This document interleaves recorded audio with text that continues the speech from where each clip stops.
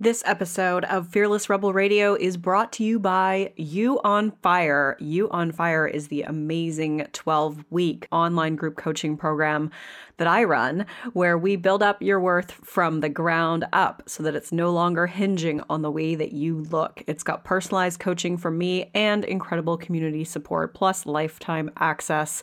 Get details on what's included in this program and sign up to be notified when doors open for the next cycle by going to summerinnanen.com/you on fire. I would love to have you in that program and in that group. This is Fearless Rebel Radio, a podcast about body positivity, self-worth, anti-dieting, and feminism. I am your host, Summer Innanen, a professionally trained coach specializing in body image, self-worth, and confidence, and the best-selling author of Body Image Remix.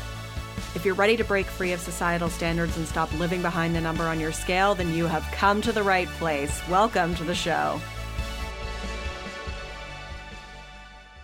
This is episode 130, and it's a special episode because I am sharing the mic with Rachel Cole as we co-host this episode together and share our experiences with pregnancy thus far, our fears about the postpartum period.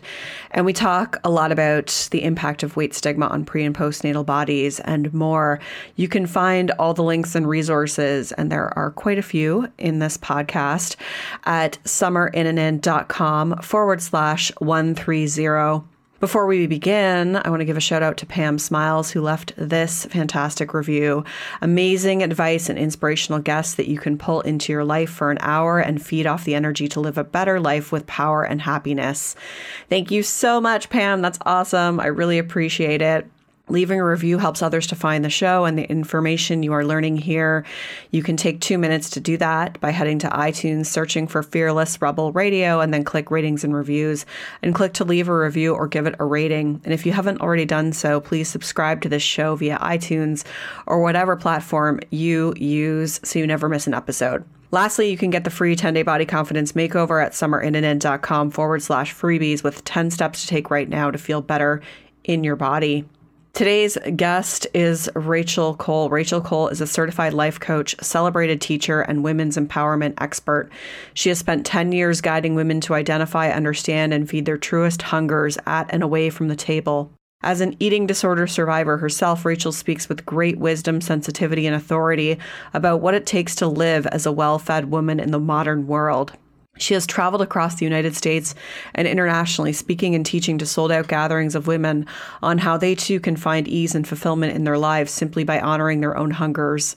Rachel holds a master's degree in holistic health education and is a certified professional coactive coach. Rachel has been on the show before. She was on episode number 81, talking about what it's like to be a highly sensitive person and how that influences self-care and her relationship with her body and all of those other things. So you can check that out there by searching for episode 81, or it's linked in the show notes for this episode. And I wanted to create this particular episode because Rachel and I are at a very similar point in our pregnancy. We've just started the 3rd trimester. And, I think both of us, having worked in the, anti-diet body image sphere for so long, have a lot to say about the pressure that is put on pregnant and postnatal bodies, and just some of the things that we don't really talk about, like what happens in the postpartum period and our fears and what we're trying to do to be better prepared for it. So I think that you're going to get a lot out of this episode. We share a lot about our personal experiences with these things as well. And I also just want to mention, because I failed to mention this during the program, one of the support systems I have in place right now is I'm a part of a program called the Rising Tide Women Lifeboat Program, and it's a virtual program run by 2 doulas in somewhere on the eastern coast of the U.S., and I apologize for not having that off the top of my head, but it's virtual, so it doesn't really matter. You can join from anywhere in the world, and it's awesome. It's a 9-month program, and it started a couple months ago for me, so it's going to carry me through the 3rd trimester of pregnancy and then the first few months of the postpartum period, and it's essentially like a birthing class as well as a postpartum class, so we're covering everything about the birth and how to prepare for that and breastfeeding and the postpartum period. And they're super knowledgeable, and it's been so wonderful to just have that additional support system as I navigate this. And so I highly recommend it. I'm going to link to it in the show notes. And again, it's called the Rising Tide Women Lifeboat Program. And I apologize to them for not mentioning it during the show. I had it written down to say it, and then it slipped my mind when I was talking about some of the measures that I have put in place to support myself through that period. All right, let's get started with this episode. Hi, Rachel. Welcome to the show. Hi, Summer. So happy to be here. I'm so happy to have you here. So why don't you tell everyone how far along you are in your pregnancy? At the time of this recording, I am 32 weeks, so in the home stretch. And your due date is then the end of August sometime, or the beginning of September? Officially September 1st, but, it's up to her. It's a total, yeah, we have no control. So at the time of this recording, I'm like 29 and a half weeks. And so we're both in the third trimester, the home stretch. Yeah. How are you feeling right now? The third trimester has been the kindest to me. So I feel really good about that. And I think I've also just been worn down to normalize a level of constant discomfort, where yes. I'm not phased as much by the heartburn and the swollen feet and the hemorrhoids and the, I'm like, oh, this is just now my new normal. Yeah. How are you feeling? I'm okay. I mean, I was one of I've kind of fit the typical second trimester burst of energy, that the expectation that everyone talks about. I felt really good in the second trimester. And ever since I hit week 27, 28, I felt things kind of just crash a bit. So I'll have good days, and then I'll have days where all I want to do is stay in bed and cry. And it's been I've had a bit of an emotional shift in the third trimester where, I'll just have days where I'm just really out of sorts. And then the next day I'm totally fine. So I talked to my, I have an amazing naturopathic doctor. She's helped me through this entire pregnancy. She's wonderful. I talked to her about it because I was, trying to just make sure that this was okay and this was normal, not abnormal, nothing to be concerned about. And the frequency with what I've been experiencing so far, it's nothing to be concerned about. It's just kind of normal hormonal. Yeah. The hormonal shift that happens, and probably just feeling more tired because I don't sleep. I get 3 good hours, and then and then I'm just I need to be on a rotisserie, where I just completely rotate all night because I'm just in so much pain. It is a constant rotation. There's no laying in one position and then waking up 8 hours later in that position.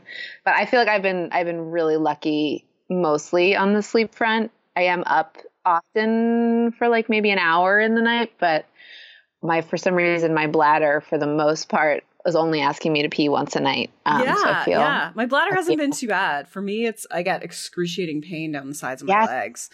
Are you having muscle cramps or just hip pain from having to lay on your side? It's hip pain. It goes all the way down my IT band and my glutes. So I think when we first talked about this, I was like, I have a team of people helping me. I have to try and make it less painful, but it's disruptive. I mean, I have to turn over every 45 minutes. So I wake up from my sleep. I feel you. Yeah. But I mean, it's been pretty vanilla. So let's talk about that actually. How's your experience been with pregnancy thus far? Is it what you expected? That's such a hard question to sort of because I see things on the spiritual and emotional and physical planes. And I also know that, there are women who can't get pregnant. One of my very good friends lost her baby at 20 weeks. And I know someone who was nauseous from day one for the whole 9 months. And so I never want to say, mine was the hardest. And for me personally, it has been pretty brutal. And I kind of expected that. I'm not somebody who came to motherhood with a lot of grounded certainty about this path. I never saw myself as being a mom, even though this was a planned pregnancy. This was sort of something I came to later in life and sort of knew was going to be a sort of spiritual crucible for me and a physical crucible for me. I'm sure we'll touch on all of these points at some point, but I tried going off of Zoloft before getting pregnant and ended up having just really, really awful depression. And ultimately later on in the pregnancy went back on it, which was the best decision for me. And then have had just a host of health stuff, had some preterm contractions, had to go to the hospital, and had I mentioned heartburn, I think. At one point, I woke up one night with my airway completely obstructed from acid reflux, and couldn't breathe at all, couldn't get any oxygen. So it's just been sort of a constant, steady sort of ah! And I think with any first time mom, you don't, everything's new and you're like, is my baby okay? Am I doing everything right? And, you're just nervous, more nervous than maybe. My sister gave birth actually today with her third. And it's clear that, by the third, you're not phased as much. So for me, it's been pretty beautiful. I mean, brutal and beautiful. Brutiful, I think, is the word. And I'm at this point, I think now that I feel like I'm through the worst of the pregnancy, knock on wood, I'm grateful for it. It's definitely broken me open in a lot of ways. The other thing, the other main theme for me in my pregnancy that I haven't shared a lot with publicly is, let's see, about 6+ years ago, I was sexually assaulted and have some pretty serious residual chronic pelvic pain and fissuring, chronic skin fissuring and tearing. And so obviously the thought of a vaginal birth brings up a lot of fear and anxiety. So that's been a big focus of my pregnancy is working with that on all those levels. And when you say working with that, what kind of care are you giving to it? What kind of support what kind of support do you have? I'm very privileged. And I am, and it was it's been a adjustment for me, and maybe you can relate to this, of getting comfortable asking for so much support, or I'm just it feels foreign to me, even though I'm in a business and a practice of taking care of myself or believing that I'm worthy of being taken care of. This was a whole nother level. So pretty soon after I found out I was pregnant, I started seeing a prenatal psychotherapist and have continued to see her weekly throughout my pregnancy. And that's been just awesome to talk to someone who, this is their specialty, is this journey and the sort of emotions and process that we go through to become a mother. And then I also have been working with a pelvic care healer who does integrated physical work. So it's, actual physical manipulation vaginally, but also incorporating the psychospiritual element. So we're doing emotional processing while there's basically physical therapy happening. It's pretty intense. Yeah. But it's been really, really healing and has taken me from really terrified about the birth to feeling like it's actually really has the potential to be a healing experience for my body and for me. Oh, that's so good to hear. It's great that you're able to and have taken all of those measures to have that support system through this. Yeah, I feel like I don't know how, on the one hand, it's extreme privilege. And on the other hand, I think I would have just had to have an elective C-section otherwise. So I feel very, very fortunate. And I wish that I'm in America where our maternal care is an embarrassment. The physical care, never mind the emotional care. So yeah. For me, I've been really fortunate in that I haven't encountered any complications throughout this, and I've had a really good support system to help me navigate this because I'm pushing 40, and so the majority of my friends have all had kids, and so I have a huge network of people to reach out to and say, what did you do about this, or how did this feel for you, and so I felt really lucky because if I had to rely on Google, I think I would feel really bad. The thing, right? Is that like we're meant to do this in a community and in a sisterhood of women who've gone before us or are going through it. We're meant, like, that's how it's supposed to be happening. But we are often sort of on our own with Google or with our best friend who lives on the other side of the country, or like I've had to really come to terms with the fact that the community support is up to me to create. Yes. There isn't a waiting circle of women in the forest ready to like cocoon me. That doesn't exist in our modern society. Yes. And we'll talk more about that, like what we're doing for ourselves postpartum, because I think that that's super important. Yeah, I know for me, like what I think, I mean, I had one scare 2 weeks ago where I thought I had a prolapse, and that was just like I don't, but it was a huge reminder of like, okay, you gotta like slow down. You gotta, like, you can't do what you did before. Even if you think you can't do what you did before. And I think that that's kind of been like the theme of this entire pregnancy. And I've learned so much about surrendering and letting go, because the first trimester was rough. I had, as an entrepreneur, and I'm sure you can relate to this, we rely on our creative energy. Because we have to do a lot of writing, a lot of, sharing, whether it's on social media or via a blog and this podcast. And I had nothing. Like I had nothing. And that was so hard for me, because it didn't matter how much I tried to push through it. I would just stare at my computer and nothing would happen. And so I finally made the decision I think when I was about 4 weeks along, where I was like, I'm not doing any, like I'm taking the next month off. And I think I ended up taking 6 weeks, where all I did was see clients. And so I stopped the podcast. I stopped all social media. I stopped my blog. And I was, at the time I was like, well, what's going to happen? You know what? Nothing happened. Like, people don't forget about you that soon. Right. But for me, it was like that, like all the work that I've done around food and my body and perfectionism over the years, I had to lean on that to really not even just lower the bar, but take the bar away completely for myself, so that it could just be, all right, like, what does my body need today? And what do I feel like I'm capable of, instead of an expectation of like, I should be able to do X, Y, Z.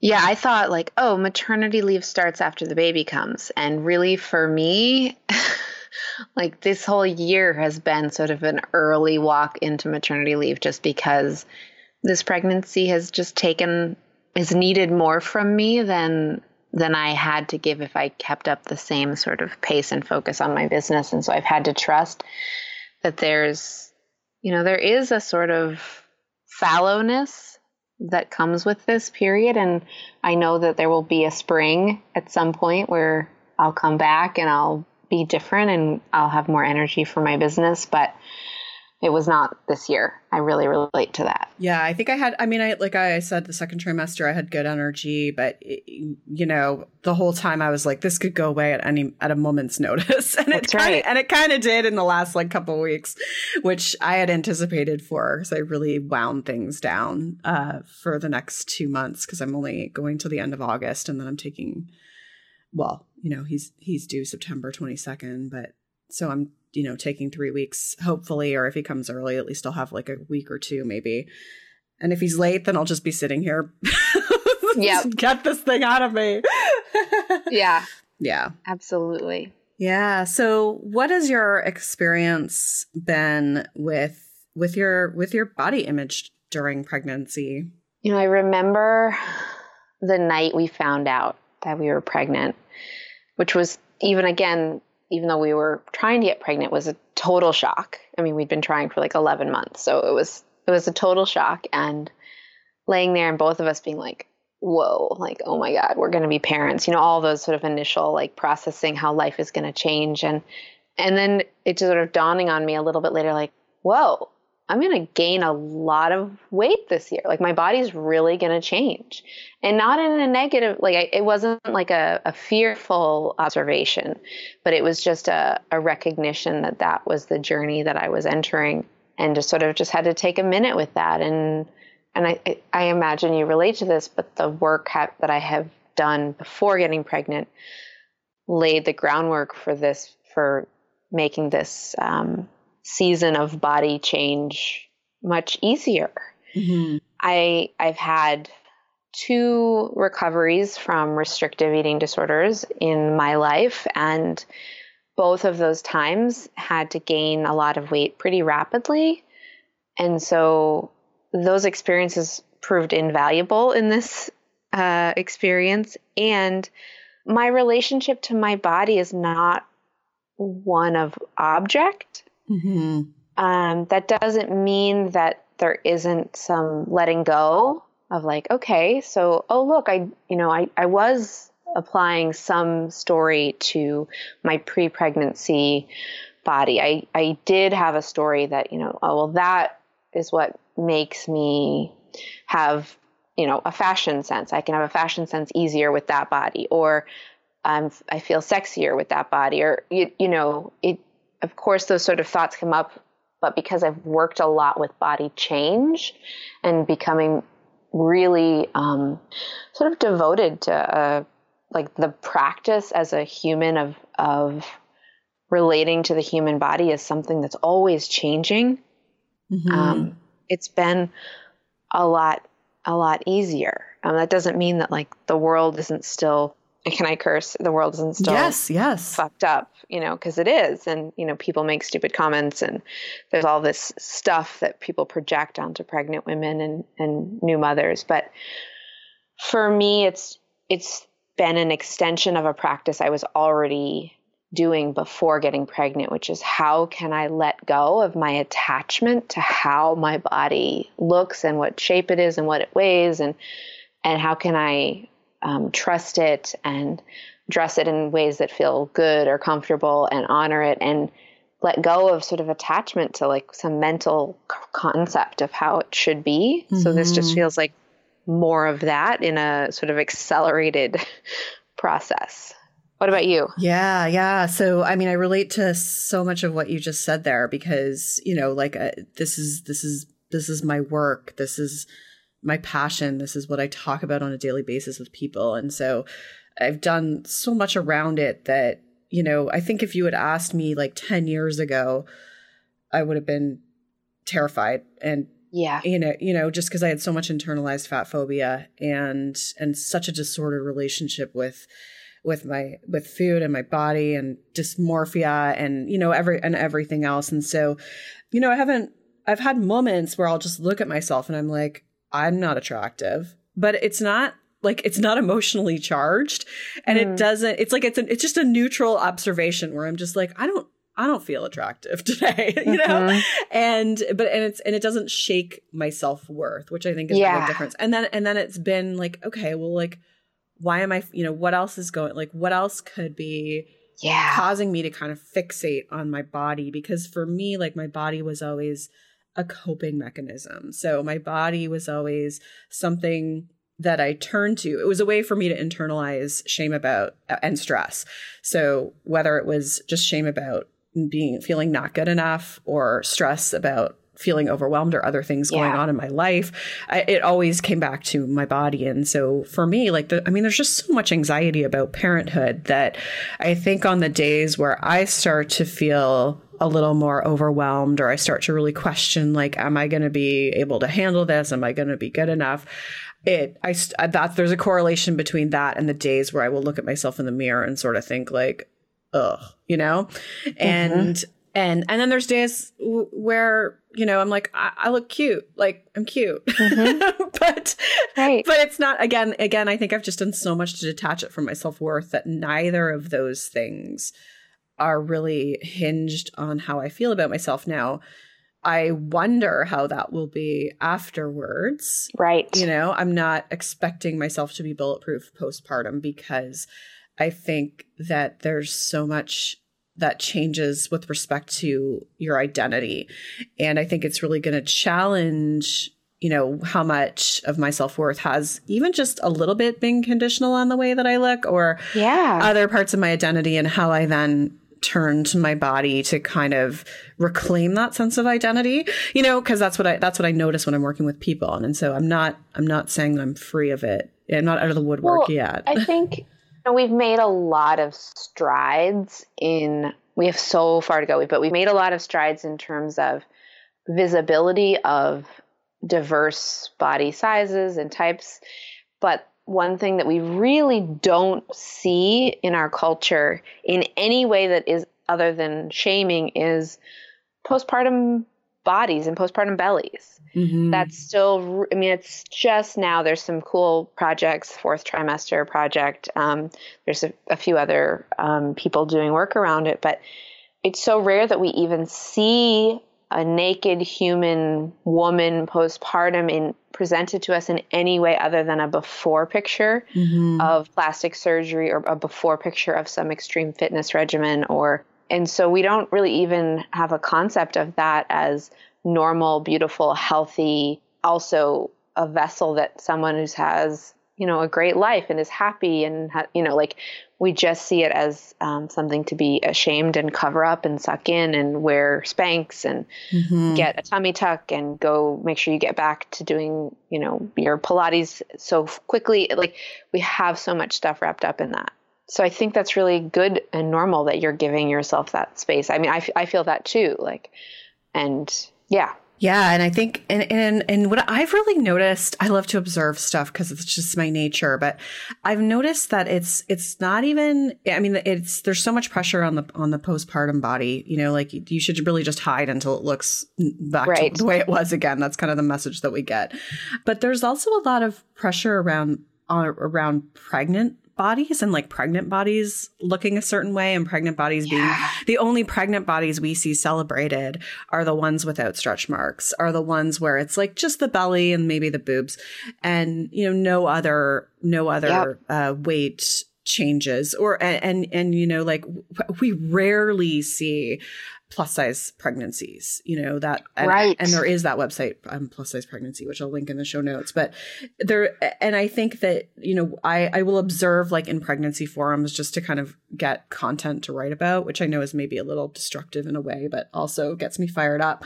There's just so much grief and shame around weight gain. And there's this celebration around being smaller. Like the less weight that you gain when you're pregnant, the better, which is so fucked up. So fucked up because first of all, we don't have control. And then secondly, I hear about women engaging in dieting behaviors, ones that they don't even think are dieting behaviors, whether it's just like, I'm just going to track my calories to make sure I'm only eating X number more. But those all, like I was thinking about this the other day, I'm like, we are essentially, we're putting our unborn babies on diets, because they're like before they've even left the womb, they're on a diet because the mothers are dieting during pregnancy to try to minimize the amount of weight that is gained. Yeah, I won't name names, but someone I know who had kids a long, long time ago there's no photos of her when she was pregnant because she was like, I can't have records of weighing that much. Mm-hmm. And I'm just like, ugh. Yeah. Yeah. And I mean, I know one thing that you have talked about that I'm really inspired by. So up until being pregnant, I always declined the scale at the doctor. I never feel like, that's really not useful. I don't need to know that number. I don't think the doctor needs to know that number almost ever. I have felt more relaxed about it during pregnancy. If the doctor wants it, fine, whatever. I know that you have been declining the scale for the most part during your pregnancy. What's that been like? Yeah. So again, I think that I come from a place of privilege here. So my treatment at the doctor, and in my case, the midwife, is probably different than somebody else. So the first time that I had that appointment, the midwife asked me, she said, do you want a weight chart? Do you want us to track your weight? And I said, no. I said, my body's going to do what it's going to do. I'm like, I can't control it. If I'm concerned about anything, I'll let you know. And she was like, okay. And that was it. That's the only time that it's been brought up. They don't even have a scale they have a scale in the bathroom at my midwife, but they don't have a scale in the consultation rooms. So, nor is there a weight chart to be seen anywhere. And so I don't know if that's a unique experience that I'm having. Yes, it is. Okay. Yeah. So tell me about what you've experienced. Well, I mean, it hasn't been too bad. I realize the bar's low. But I did go to a sort of group prenatal care session early on in my pregnancy. We were all asked to sort of get on the scale and get our blood pressure taken and pee in a cup or whatever. And I went to step on the scale and I looked down and it was branded The Biggest Loser, like that TV show. Oh my God. It was like a branded scale from The Biggest Loser at the doctor's office. And I was like, what planet have I wandered onto? It was not, again, because of what I do, it wasn't triggering for me, but I could imagine for many women that being incredibly triggering. Mm-hmm. Yeah. And I think it is important to remember that like we're sold this idea that, you know, this is exactly the amount of pounds you should gain during your pregnancy, and any more than this is bad and any less than this is bad. And like that is so insanely prescriptive for the diversity of our bodies and our heritages. And like, it makes no sense to me that we would be so precise in like down to like the pound. And of course, for larger bodied women, they're told, well, you can only gain a little bit. Yeah. You know, right. Mm-hmm. For you, it's different. There's, you know, and so. Yeah, size discrimination. Something I've heard a lot from people, just as I've talked about this, is the size discrimination that they experienced when they were pregnant, whether it was, you know, just from other people or from their doctor. And you know, that we know that that feeling discriminated against, it results in like trauma and shame and stress. And, you know, we're talking about what is healthy for the mom, what is healthy for the baby. Like I you know, the medical system is doing such a disservice to women and treating them in treating them that way. Yep. To people, actually, I should say. Sorry, I didn't mean to say women there, but to anyone who's pregnant. Yeah. No, I am trying to imagine going through this experience every time going to see the doctor and being aware that the doctor was disgusted with my body or looked at me like my body was my fault, or that my body couldn't support a healthy baby, or, you know, all of this bullshit that larger bodied people experience. Yeah. Mm-hmm. Really upsets me. Yeah, likewise. And so what have you done to support your body image through this process? Like, what have you done? I know you're obviously not weighing yourself, but what else? Well, I'm big on always wearing clothes that are comfortable. I think that like the cruelest thing anyone can do, pregnant or not, is make themselves wear clothes that are not comfortable or are too small.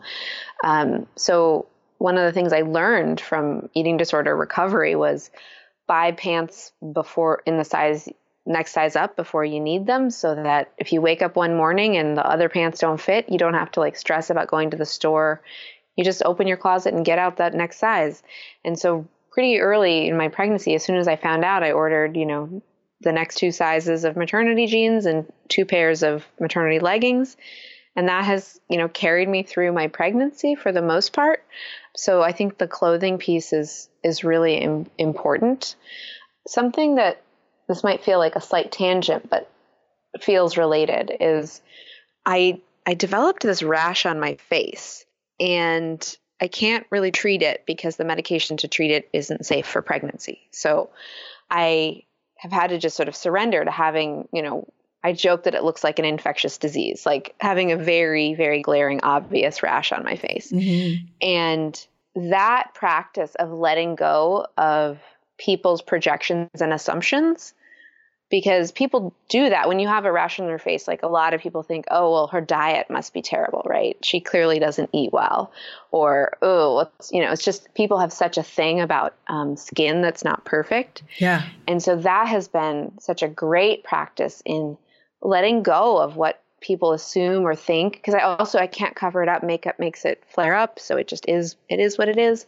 And that's really helped sort of with the whole of everything, is like just a overall letting go of what anyone else thinks or their projections onto me, their assumptions. That has really helped. Yeah, good. I echo the clothing piece big time. That was like, I got the maternity clothes before I needed them because I did not want to get to a point where stuff was uncomfortable. And bras, like I grew in my bras really fast. And I think, was I talking to you about how like nursing bras are the greatest thing ever? So for those of you that aren't pregnant or not, don't plan on being pregnant, like get nursing bras. They're amazing. They're like the bra that you always wished that they made, but there's no underwire. They're awesome. So yeah, I got everything before I needed it too. So it's kind of the same basics that I always prescribe to clients. I was like, hey, don't step on the scale, change your social media, because the pregnancy stuff can be kind of subtle. Every article you read on pregnancy shows a thin white young woman with no stretch marks. And, fortunately there's a lot more amazing accounts to follow that show pregnant bodies and postpartum bodies. And I'll link to those in the show notes. I mentioned them before on an episode I did with Carla Korn.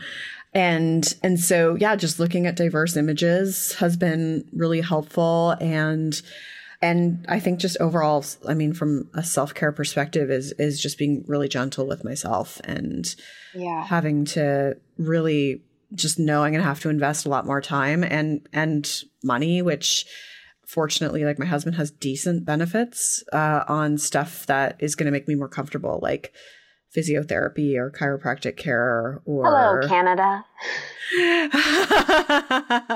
Well, the benefits are based, like they're a company thing. So,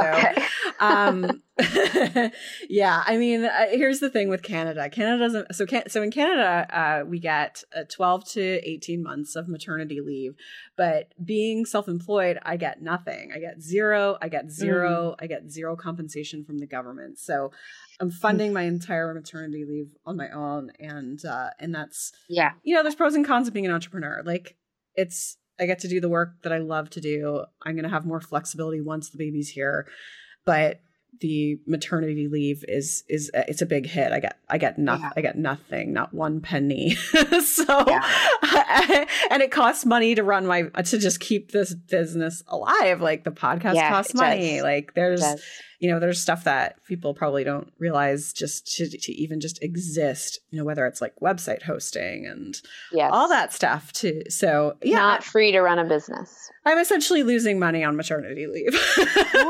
Yeah, same. Yep. I want to circle back to something you said that reminded me.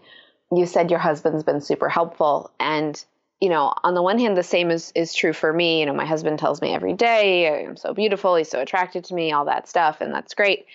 And something that I believed before I even met my husband is that when we're in intimate relationship with somebody, part of our responsibility is to introduce our body to them and the terms of our body and what feels good to our body and the language that we use about our body. And like, it's our job to sort of make that introduction, like, hey, this is my body. And when we do that with less shame, now, of course, everyone brings some shame on some level, but then we teach them that we don't relate to this body with a critical eye.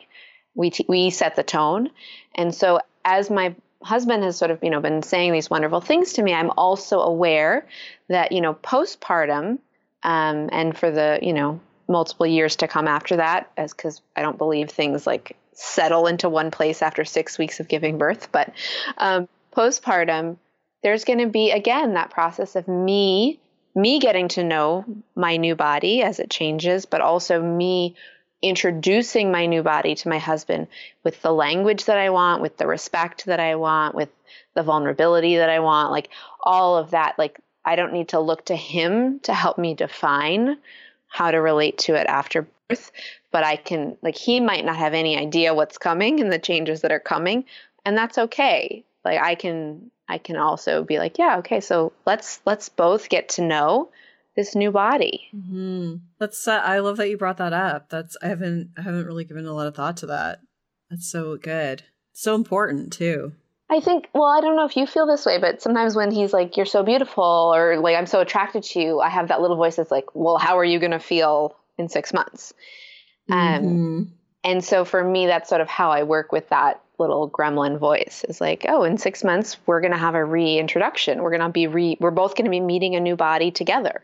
Yeah. And I get to set the sort of terms of how we respect and relate to that body. Yeah. My husband's been with me through so many body fluctuations too. Like he met me when I was at my thinnest. And so he's never, I mean, I don't want to say I'm lucky because I feel like this should just be the standard for everybody, but he's never made any comments about weight change through my entire relationship. He's always been like such a hornball for me, like for lack of a better term, but he's always been like just super attracted to me regardless. And I think actually, my confidence in my body was what has helped, what's made him more attracted to me over the years.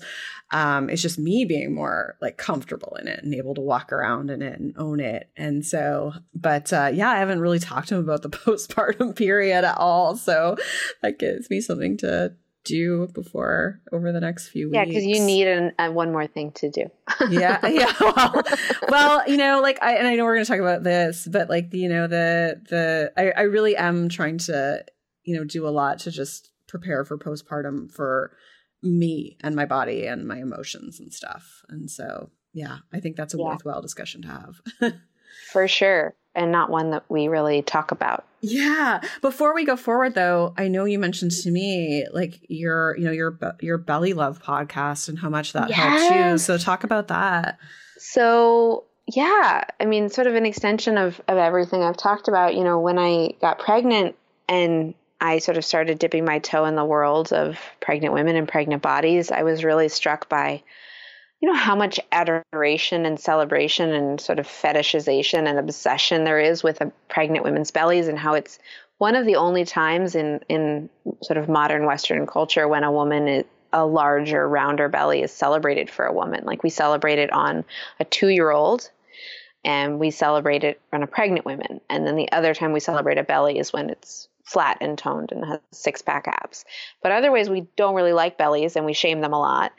And we certainly shame postpartum bellies. And so I was really struck by what it was going to be like to go for 9 months and have people like love my belly and ooh and ah and want to touch it and just say, oh, I love, all these like compliments, these sort of verbal compliments, even from strangers.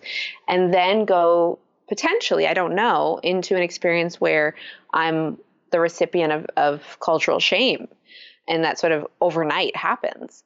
And so I wanted to explore that, but not just about the sort of pregnancy to postpartum experience. I really wanted to explore all the different facets of how women relate to their bellies throughout the journeys of life and menopause and fat stigma and on and on and on. So I set out to have just a capsule set of conversations with a variety of really wise women. And that turned into the Belly Love podcast.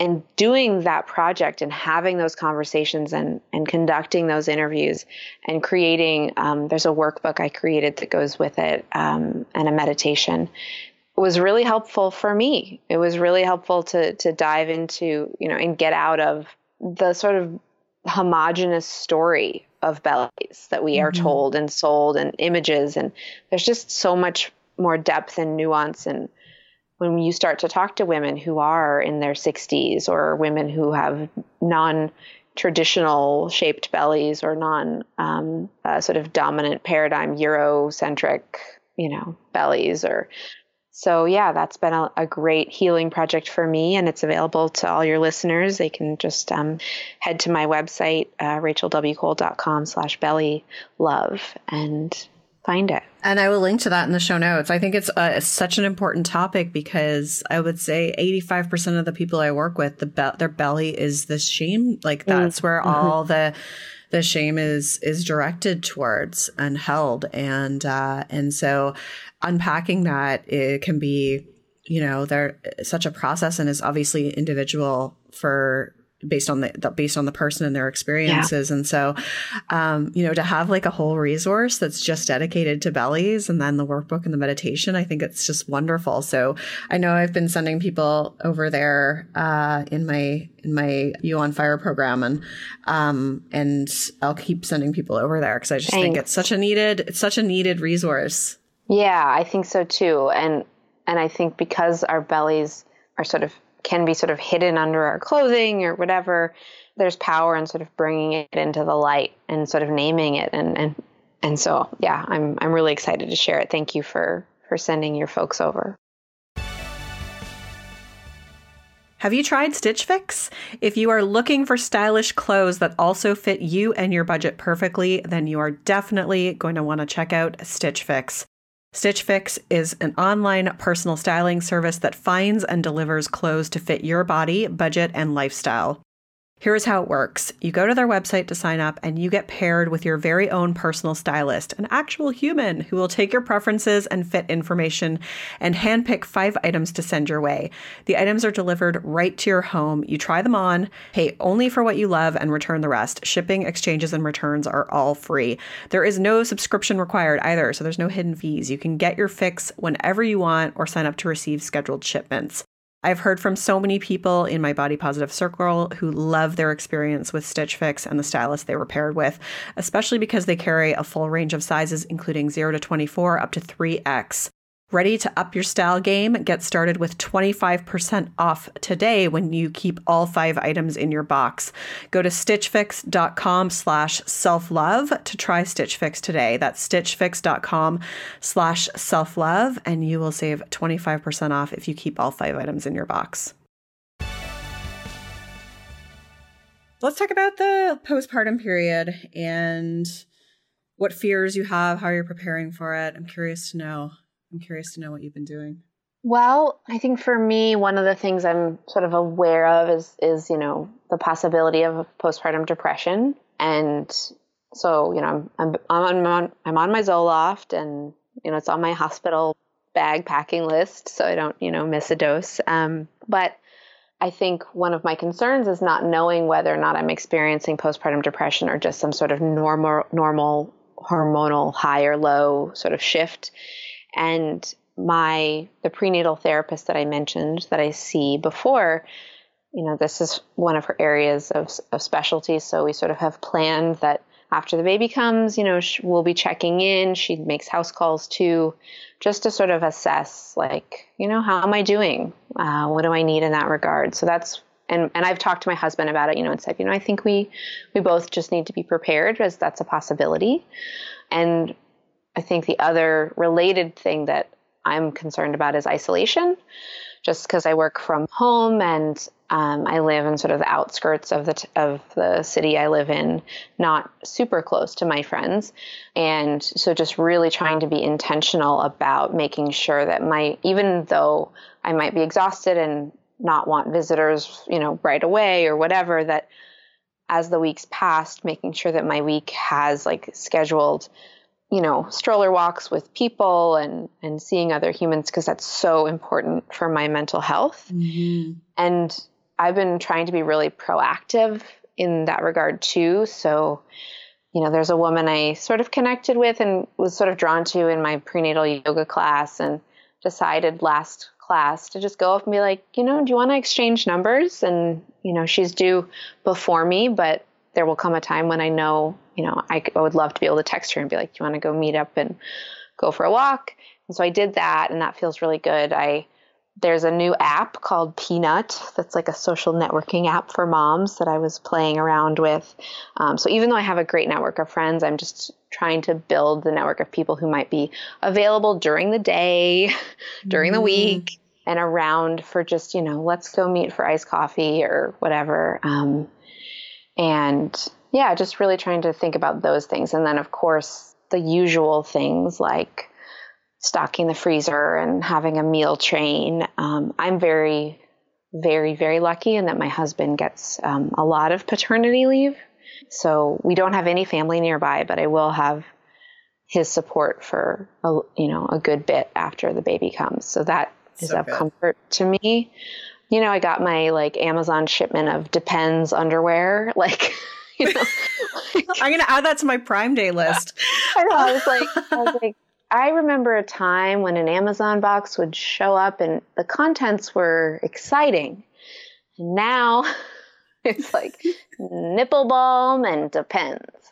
But I am trying to think about, the physical sort of, comforts that will make being in those early weeks, a soft robe and the languaging I want around visitors stopping by, just a note we're sending out, and then also just trying to, I think dads just come along slower to the reality of what's coming, Mm-hmm. and doing my best to talk to my husband about like, my capacity. And, he said something the other day, like, I think I heard about like a marathon runner that like ran a marathon 2 days after giving birth. And I was like, okay, so let's talk about that.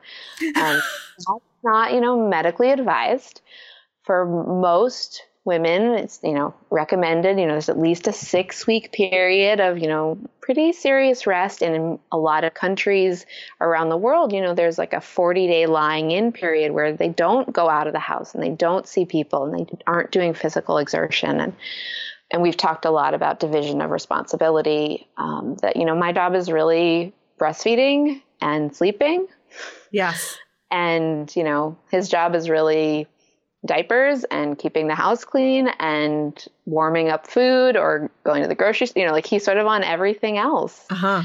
And that feels good to me. Yeah. And that feels, good to him. And so I think that's good to have that conversation early, but I'll be honest that I feel a lot more prepared about labor and delivery than I do about postpartum. Mm-hmm. And so I'll mention the book that I read that I recommended to you, which was The Fourth Trimester. Of course, I'm going to blank Kimberly Ann something. What's the author's name? I'm just Googling it because I'm blanking too. And now I feel like an asshole. She has such a great podcast, which is MAGA Mama.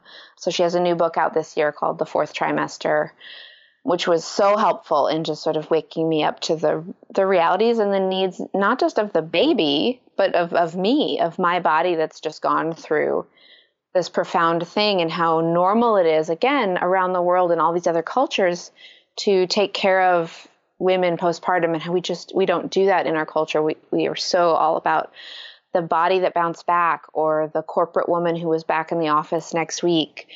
And that book was invaluable to me, and I passed it on to you, and it sounds like you have found it helpful. It's amazing. It's by Kimberly Ann Johnson, and I'll link to it in the show notes. I'm so glad you directed me towards it. So I'm still only 2/3 of the way through, but I've gotten through most of the most pertinent stuff for what I need right now. And obviously I'm going to finish it probably over the next couple days. But I think, no one talks about that. And it's been interesting because as I've been talking to, I have 3 really quite close people in my life who had babies in the last like year and a half. And in talking to them, they said that they were the least prepared for the 4th trimester in terms of what was going to happen to them, their hormones and their body. And because you get so much care and education going into the birth, like, you're seeing a doctor or a midwife like monthly, and then it goes down to I think weekly. Mm-hmm. And you have all this care and there's all this focus on like the birth, and then you're just on your own. And there's nothing, there's no information about like what just happened, like what did your body just go through. And I think that this book, which has been so helpful to me too, is it's really explained everything that happens to your body, like to your organs, to your, your pelvic floor, like what are the different types of things that could happen during birth that could impact your body, and how to treat those things, and hormonally, and how to prepare yourself. And I think the biggest takeaway for me has been that in the first 6 weeks, your priority as a mom is to rest and feed the baby, and that is it. And like that, nothing else should be on your to-do list. And so what I've got in place is my mom and my mother-in-law. So I live far away. I live far away from all my family, and my closest friends live on the other side of the country because I moved out here 3 years ago. We have a small network out here, but our parents live on the other side of the country, and so fortunately, we're going to have, I've asked them to be here for those first 6 weeks, like alternating, so that I'm not alone, and that they can, like I've said to them, my priority is to feed the baby and to rest. And I want you here to do everything else for me. Yeah. And I've been really honest about it. And like, I mean, fortunately I have the most amazing, like my mom's amazing. My mother-in-law's amazing. They've both been like, of course, like, yes, like we will be there and do that for you. And so it's been so helpful, because I think before I was sort of going into it with the attitude of like, I can get through it. Like, we'll be okay, and this is really just kind of was a big wake up of like, no, like to really, and I think my biggest motivator I just kind of jump thoughts there. But I think my biggest motivator is to do as much as I can to try to prevent postpartum depression, because I have a history with depression as well. I know that that's an increased risk with if you have a boy versus a girl. I've read. Interesting. Yeah. And I don't know if that's just correlation. It probably is correlation, but that is a correlation that they've noticed. And I am having a boy. The fact that it's going to be like going into winter here and I already get affected by seasonal affective disorder, I'm really putting a lot of preparations in place to try to prevent it, and then also to deal with it if it does happen. So I'm anticipating it in a way. Like I've got like the people here for the first 6 weeks, and then I've got a mood appointment booked with my naturopath 6 weeks postpartum, and my physio, my pelvic floor physiotherapist, who is like, she's incredible. I'm going to see her 6 weeks postpartum. So, and again, like I realize that this is like, I'm very fortunate that I live in a city that has amazing resources like this, that I have, that this is partially covered for the most part, although I'll probably burn through my benefits before the baby even gets here, but that we can still at least have access to those things. I realize that is a privilege. I have a list of counselors to get appointments with. Like I'm kind of setting myself up to like have a team of people to support me. And then, other than that, it's like, we're going to maybe, try to get a dog walker to help out, and like just other things for the first kind of 3 months, just to take the pressure off of me trying to do it all. Because I learned in speaking with Carla Korn, who was on the podcast a while back, that like perfectionism is a huge contributing factor to postpartum depression. Yeah. I also learned, and this was surprising to me because I have a history of not just depression, but also anxiety, and that postpartum anxiety is more common than postpartum depression. Yes. And we don't talk about that either. And so just being aware of that. And the book we referenced, The Fourth Trimester, has a great sort of template for developing your own postpartum care plan. I think she calls it a postpartum sanctuary plan.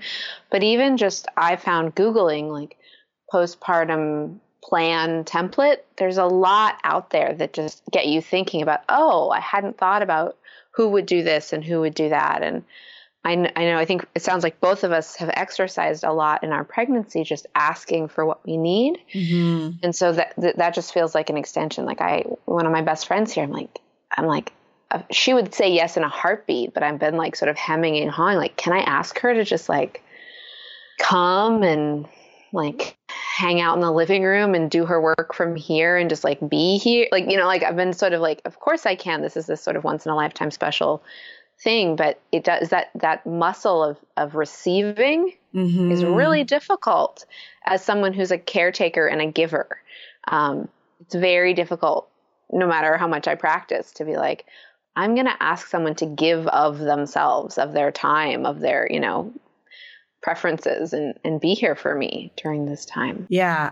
Yeah. I definitely have a comfort level with it with certain people, like my husband, but with other individuals, I'm terrible at it. And so like you mentioned isolation, that's something I'm really concerned about too. And especially because I don't have a huge network of friends here. So it's something that I keep saying I'm going to put in place, like to try and find people who are kind of at the same stage of pregnancy as me. I just haven't done it. Yeah. Sometimes my introvertedness. Most places have like new moms groups. Yes. And I learned just this weekend. So I have Kaiser Health Insurance in America, and where I live in Northern California, every Wednesday from 10 to noon, there's like a drop-in place for moms of kids up to 1 year. And you could show up at 11:30, you could show up whenever. Like, it's just, there's just someone there to talk to, and resources, and other moms are like, so I feel like, again, I wish we didn't have to take the initiative ourselves to find all the resources and gather our support. Wish it was a little bit easier. But for a lot of, at least in my experience, there are more group support options for new moms than there are for pregnant women. Yeah, and I've noticed a lot of like bullets, like little like bulletins on the board at my midwifery, but I haven't Yeah, and I joined a Facebook group and stuff just from like a neighbor with the neighborhood moms, but sometimes my introvertedness gets in the way of I know. It's such a double-edged sword. Also, it's like, are we going to be a fit? Are we going to like each other? Is she going to be my type of mom? All that stuff. But in my experience, like dating is a numbers game. And so sometimes you have to go on bad dates before you find the one, and it's worth it in this situation. So totally. I know. And it is worth it. It is worth it to kind of get it in place now, as opposed to when you're just like exhausted and sleep deprived. Yeah. And I know for me, like the worse my mood is, the harder I find it to reach out. Like I find it almost impossible to like reach out when I'm going through any kind of like mood state where I'm either particularly anxious or depressed or anything like that. Absolutely. So I'm with you. Yeah. We'll check with each other. We'll report back. Yeah, well, that's true, actually. We should have little dates, like little Skype dates. Yeah, from bed. From bed. Yeah. No, I had one of my really, really good friends. We have dates like we FaceTime each other and she breastfeeds the whole time. Totally. I had a FaceTime with a friend from my sitz bath last night, like on my toilet while I soaked took it. So there you go. Yeah, so that's what I told my mom. I was like, I'm gonna FaceTime you every day when I'm breastfeeding, because I talk to my mom every day on the phone. So I'm like, now it'll be when I'm breastfeeding. It's usually when I walk my dog, but that's gonna change. So yeah, but I think it's such a good discussion to have, and I think your point about the anxiety is really important too. I actually just listened to a podcast about that earlier today, about how postpartum anxiety is like it actually happens with more frequency, and how it's not discussed at all. Like everyone talks about postpartum depression, but fails to recognize anxiety because it's not something that's really been labeled. Yeah, I did not know. And that's something to watch for. Yeah, likewise. Anything else you want to talk about here? I feel pretty complete. Me too. Yeah, I feel good with this. Yeah, I really enjoyed this. Yeah, me too. I hope it was helpful for everyone who is listening. And where can people find more of you, Rachel? When I'm not on maternity leave, I'm at rachelwcole.com, and I'm on Facebook and I'm on Instagram. So I'm on there. More in 2019. Yeah, likewise.